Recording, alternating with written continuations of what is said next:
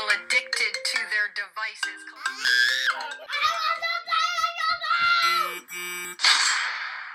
Hi, I'm Taino Benz, and I'm on a mission to get you to stop right there and consider for a second how you are using digital technology and if any part of your tech use could be improved.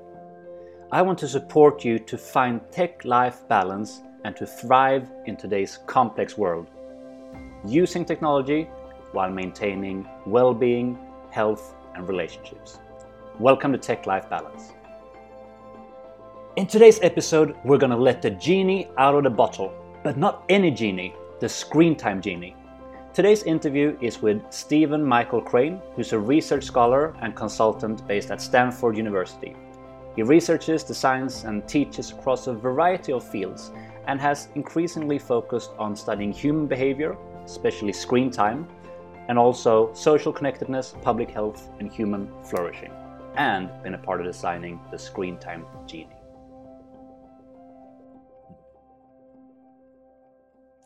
Very welcome listeners to the Tech Life Balance podcast, and today I'm joined by Stephen Crane in you have to remind me of where exactly you are.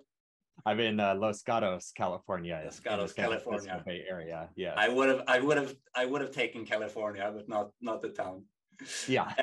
and yeah, I'm super excited. Got the introduction from another podcast guest, Emma from the Log Off movement, and I've been reading about some of the work that you do and so on, which I'm really keen on sharing with the listeners. But my first question will be to you. So the podcast is called Tech Life Balance, and it's around helping people to find that balance.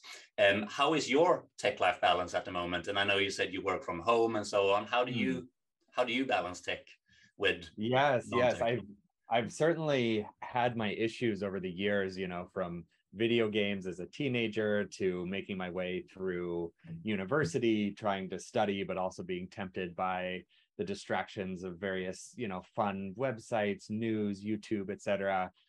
So I've had my share of challenges of maintaining my balance in terms of technology.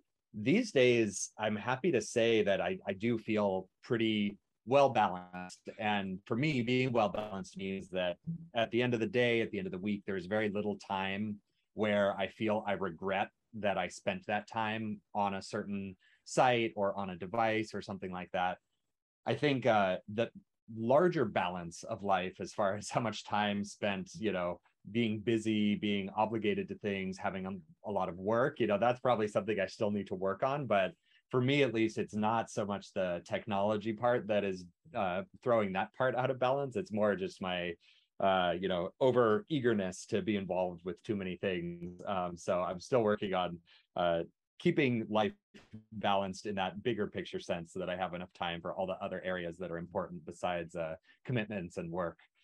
I hear you. I recognize myself in that. But so do you work actively? You said you've had challenges before, as we've all had, but now do you work actively when you get that? I don't know if you're drawn into social media or still video games. Do you have any active practices that you do, or like what's your personal tactics?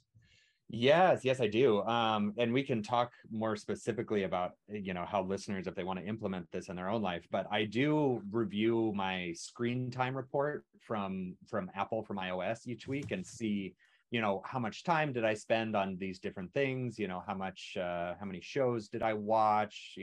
Wherever I was that week, I like to at least take stock of it and note it, and then see if I want to make some adjustment based on that. And for me, it's really about that regret principle. When I look at that and I see like 2.5 hours on Netflix or something like that, it's like, was I happy that I did that? Was that the right thing to do? Or do I regret having spent that time there?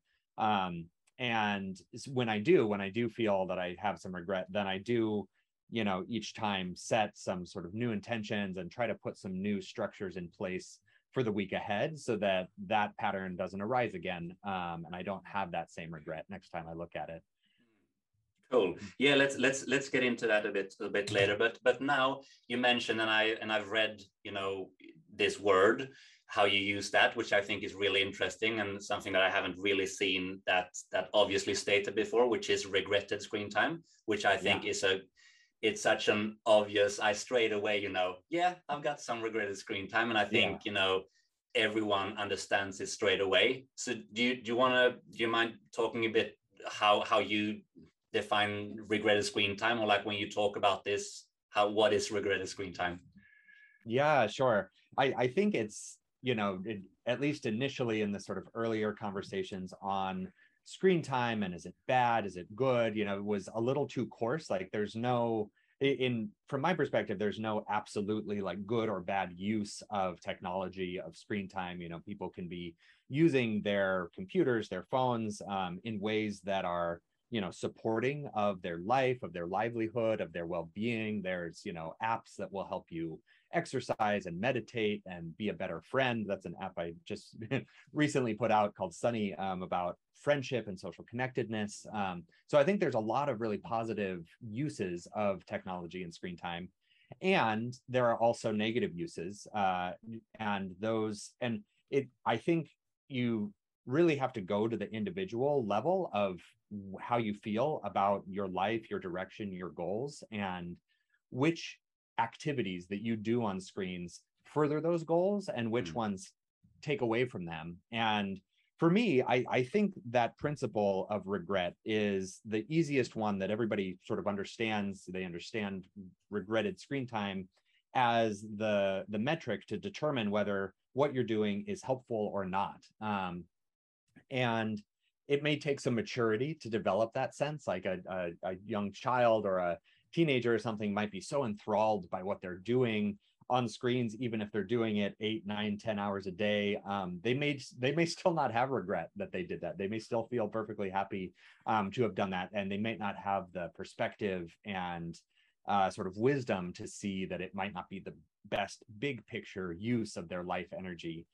So it's something that does take a little bit of discernment, some maturity, some development, I think, to hone that skill. But I also think that for most people, most adults, when they take a look at where their time has been spent and they look objectively maybe at the apps that will tell you how you're spending your time online or on your phone, they'll get a sense of like, I have other things that I want to be doing in my life, and I can tell that a lot of my life is going into this app or into this activity, and I wish it weren't.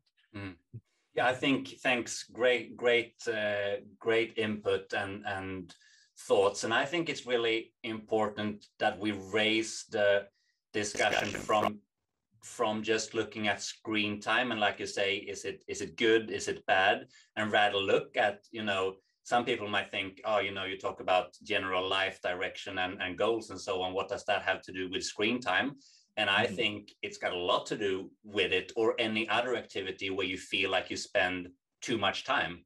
And thinking about where we all have 24 hours, it's the, one of the few things we're all the same, 24 hours in a day. And how do you spend that time? Do you want to spend it on these devices? If you do, if that makes you happy, promotes your well-being, so on, good for you. If it doesn't, then let's look at how we can change it. So and with that latter part, if someone, regretted screen time, I have regretted screen time, if we bridge into one of the tools you've developed, I would love to hear more about the app, by the way, Sonny.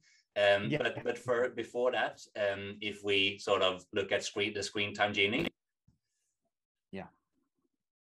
Yeah, sure. I can tell you a little bit about, how that came to be and what we hope it does and how it works. Please. Yeah, sure. So Screentime Genie was the first technology that I was really closely involved in developing. In 2019, I got a spot in a behavior design seminar taught by a professor at Stanford named BJ Fogg, who has since become a good friend and mentor and colleague, someone who I work with. And in that seminar with our class of 12 students, 14 students we had, we took on the challenge of screen time, and we thought through a lot of different approaches, a lot of different designs and ideas of how do we help people use the skills of behavior change in their own lives, and how do we design something using good behavior change, behavior design principles that will help people get a handle on what I came to call regretted screen time. And so in the context of that class, we started by brainstorming a list of, we've got maybe 150, 170 different specific behaviors that can help people reduce their regretted screen time. And these span the whole gamut from, apps and extensions you might, add to your browser, to physical interventions in your daily life of where you charge your phone and when you leave it on, down to the settings of your devices of, what types of notifications do you allow through, how do you use alarms and reminders, all these sorts of things. So there's a huge spectrum of, I think, behaviors that individual people can implement. And what we did with Screentime Genie was we built a tool that aimed to match you with a small set of behaviors that seem to be right for you in your context. So when somebody comes to Screentime Genie and tells us a little bit about the problems that they're having, I want to work more on maybe family time, or I want to spend less time on YouTube or Facebook or some specific site, or I want to read less news, or I want to get control of my email, whatever the sort of common problems are that people have. And then we ask them, what devices they're using, what platforms, what browsers, because that helps constrain the selection space of all the different solutions that are out there. And then they're presented with, 6 or so solutions at the end, and they can choose those and get them emailed to them sort of as a follow-up, as a reminder. And then we've also built on, with some help from one of our interns, Eli, he built an accountability coach that will even follow up with you further and help you take really specific actionable steps to implement that solution in your life, all the way down to writing out what your step-by-step actions would be, and offering to remind you and send you a text message when you're in the right context at the right time where you want to implement that, to help you follow through on whatever intentions you set using Screentime Genie. And so it's been a really wonderful project to work on. And we do ask people a couple weeks after they've used Screentime Genie to report back on how it's going, what's worked for them. And at least for the people who do report back to us, that they used some of the solutions, that they tried something, they report saving on average 44 minutes a day of less regretted screen time. So Wow. if you think about being, 44 minutes of less regretted time in your day and more intentional, beneficial time in your day, I think that's an impact that I'm really proud of. Even though, of course, you just self-report, it's people telling us, what worked for them. So, you can't, it's not a completely rigorous evaluation of Screentime Genie, but it's very encouraging. And I think people get a lot of benefit out of it on average. That's amazing. I'll have to be honest and say I've gone to I haven't done the whole thing. So it's really cool to hear you speak to it. I've started and then haven't completed, but I'll do it as well. And what I love about it also is, a number of things, but the individual approach, which is something that I feel that I'm aware of in my, for example, if I do a group workshop and I've got 20 people that I speak to, I know that, saying turn your phone to grayscale or manage notifications or charge your phone outside the bedroom, it will work for some people, but some people might be more stressed, more anxious and so on by some of these things. So I think that individual approach is really, really valuable, and an understanding, that there's no one size fits all. You and I both have kids. We will probably want to be reachable quite a majority part of the day from whatever it is, but for someone else who hasn't, or everyone's different in that way. And also what I wanted to talk a bit about is this habit change, because no matter how good advice you give, it doesn't help if people don't implement it or even turn it into a habit. So I think that accountability part is really, really interesting. And I've read some studies on digital well-being and when people change and when they haven't improved their well-being is when they haven't been able to follow through. So I think that habit change is something that's really interesting. Do you have any more data on age, who's the typical user, or sort of any other fun facts or so about the platform? Let's see. I haven't looked at our Putting survey you on the results. spot, sorry. No, yeah, I haven't looked at our results recently. I think we have, yeah, pretty broad distribution of people who use it, like, similar to your podcast, like people all over the world, are finding it, which is really fun and interesting. And we get emails sometimes from people in other languages, they're using, just their web browser translator on it, and they, write to us, and I write back to them, using translators and things like that about questions they have or problems they encountered or things like that. So I do know that the geographic impact is pretty broad. And it's just chugging along. We're not actively developing it right now. We don't have engineers working on it or things like that. So there are many, many, many more things we would like to do with it. We'd like to change the order of the questions. We'd like to incorporate data in more specific ways to help tweak and refine the suggestions we make, and all sorts of things like that. But we're content to just have it be out there doing its work. A few hundred people each week come through and try it out, and that's great, by us that it's doing that. Yeah, that's great. So do you see yourself continuing working in this sort of field, if we want to call it that, digital well-being or awareness, and what do you have any plans or things for the future, or what's going on there? Yeah, I definitely think I will be involved in technology for health and well-being in general. I have a deep and abiding interest in human flourishing as a concept, and how it's thought about, the sort of philosophy and psychology of it, how it's measured, and how we use it to guide our decisions as individuals or as organizations or as people building products or services.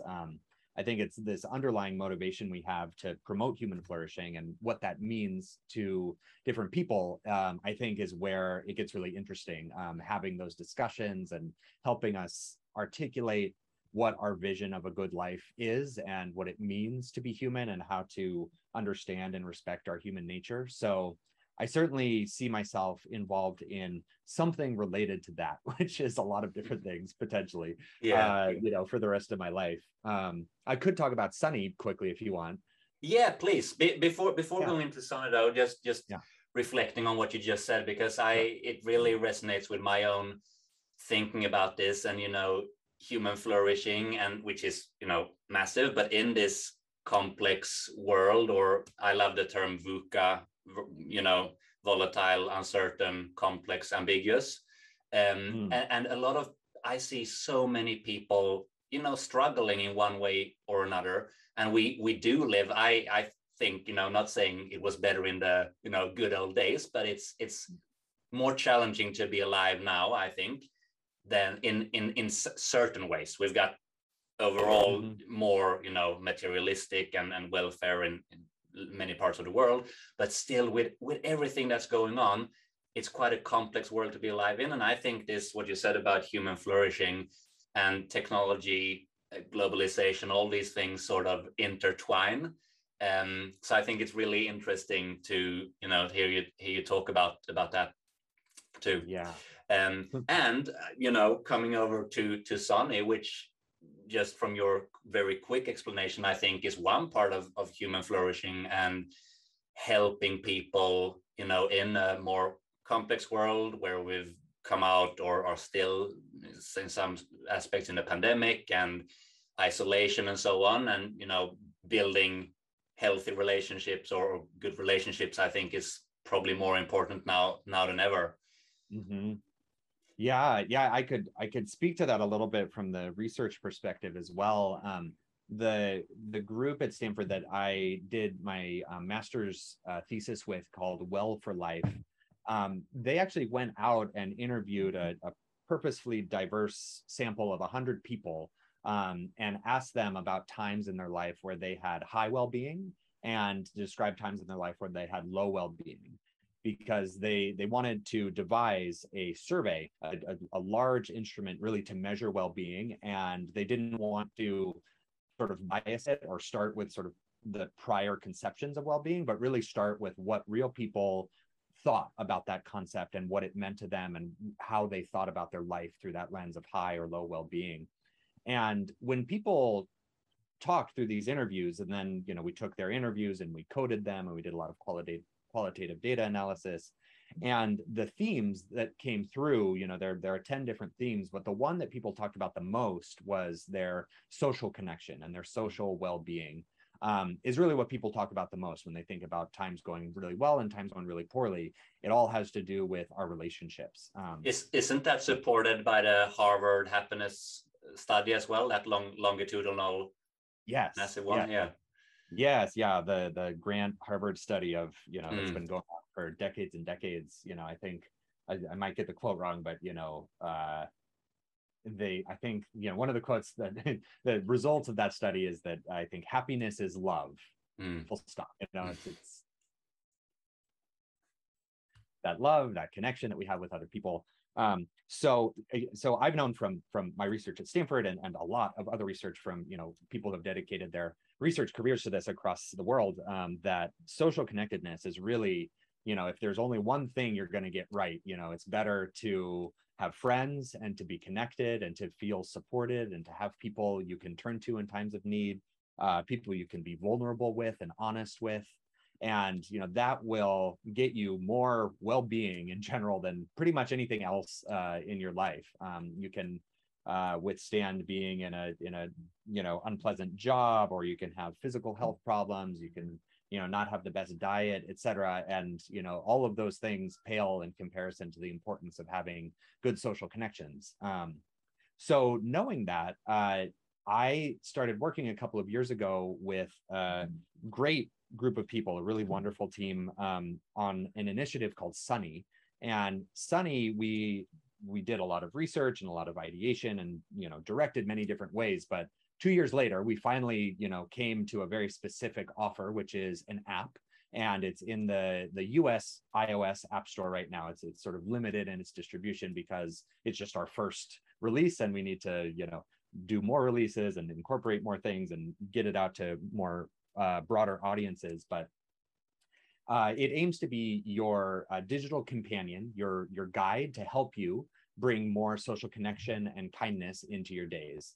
And our thinking on this was to take all of the scientific literature on social connection and what behaviors can help people have a greater sense of social connectedness, less loneliness, and then use our best training and skills in behavior design to make those behaviors very actionable and easy to do, so that people can open Sunny, find something that they can do that's small, that's easy, that's approachable, and that gives them a feeling of connection and of success. That, you know, even little things like that can build up and really help people transform their lives. In fact, that's one of the main ways that people do transform their lives, is by starting with small little steps that build over time, and you start to change how you feel about yourself and your capabilities and all the aspects related to how you relate to other people and how you connect with people.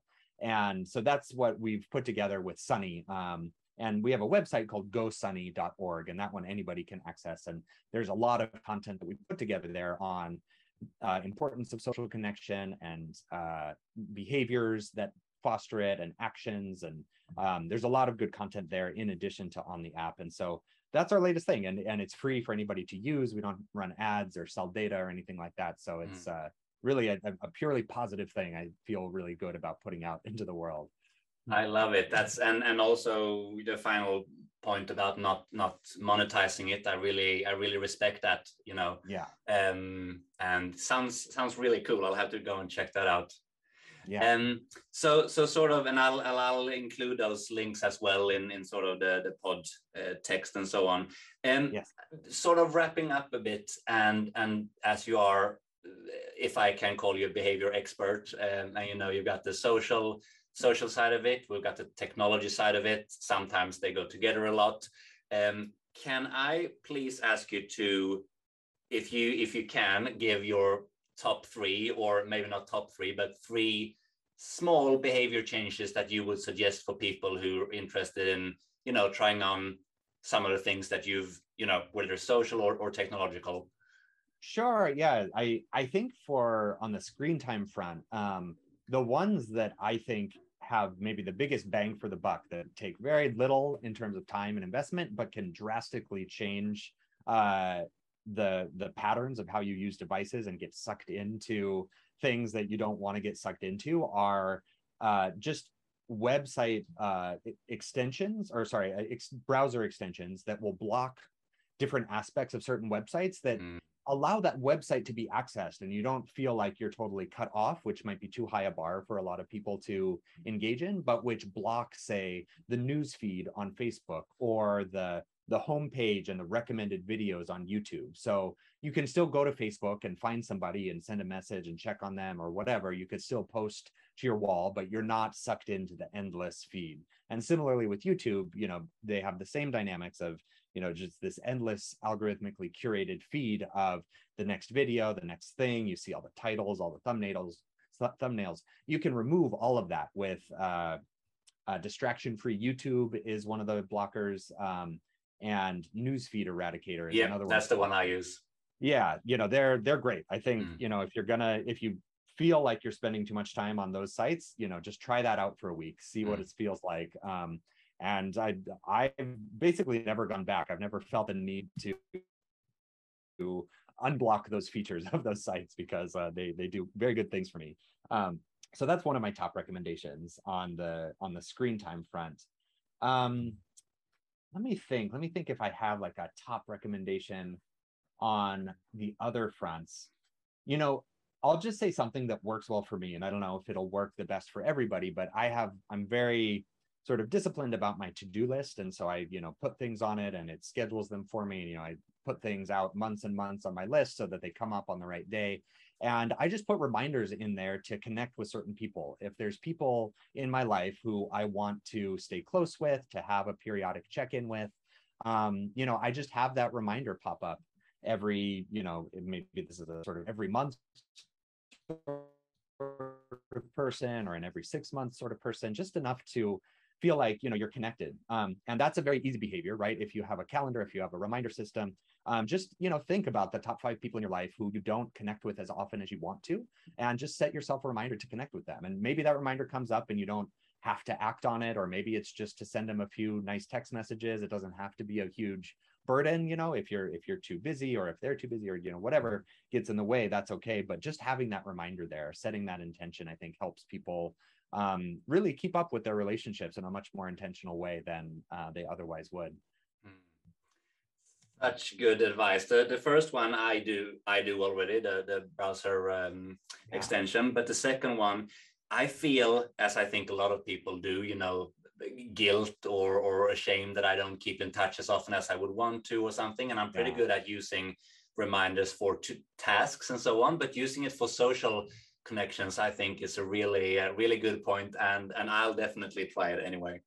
Yeah, and of course, you know, the reason we built Screentime Genie and Sunny was to take hundreds of ideas of what you could do, what you could implement in your life, make it as easy to do as possible, make it very clear, step-by-step instructions, give you examples and templates, etc. So that way, you know, that's a very simple behavior. Just, you know, check out Sunny or check out Screentime Genie, go through the flow, and then you'll be matched with, you know, behaviors that are very specifically attuned to you and what your specific goals are. So those are kind of broad umbrella categories of things that people can do.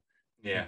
Awesome. Cool. Well, Stephen, it's been great, you know, having this chat and hearing your thoughts on human flourishing, both social side, technological side, and giving this advice, and really encourage people to go and check out your work. And I look forward to seeing what you come up with in the future as well. So thanks a lot for coming on the podcast. You're very welcome. Thank you, Taino. Thank you for your work, for your initiative on this front, and for, you know, continuing to put out important information that hopefully helps people take meaningful action in their lives to incorporate more human flourishing into their day-to-day lives. Thanks. Appreciate it. I hope you enjoyed this unique perspective on screen time and tech-life balance. And I really recommend you to try out the Screentime Genie and see what it can do for you. To do so, head to screentime.stanford.edu. Stephen also has his app, which you can find at gosunny.org. I will put these links in the description as well. I hope you enjoyed the show, and as always, feel free to get in touch with any questions, topic suggestions, guests, reflections, anything at tainobenz.com. Have a great day and see you again soon.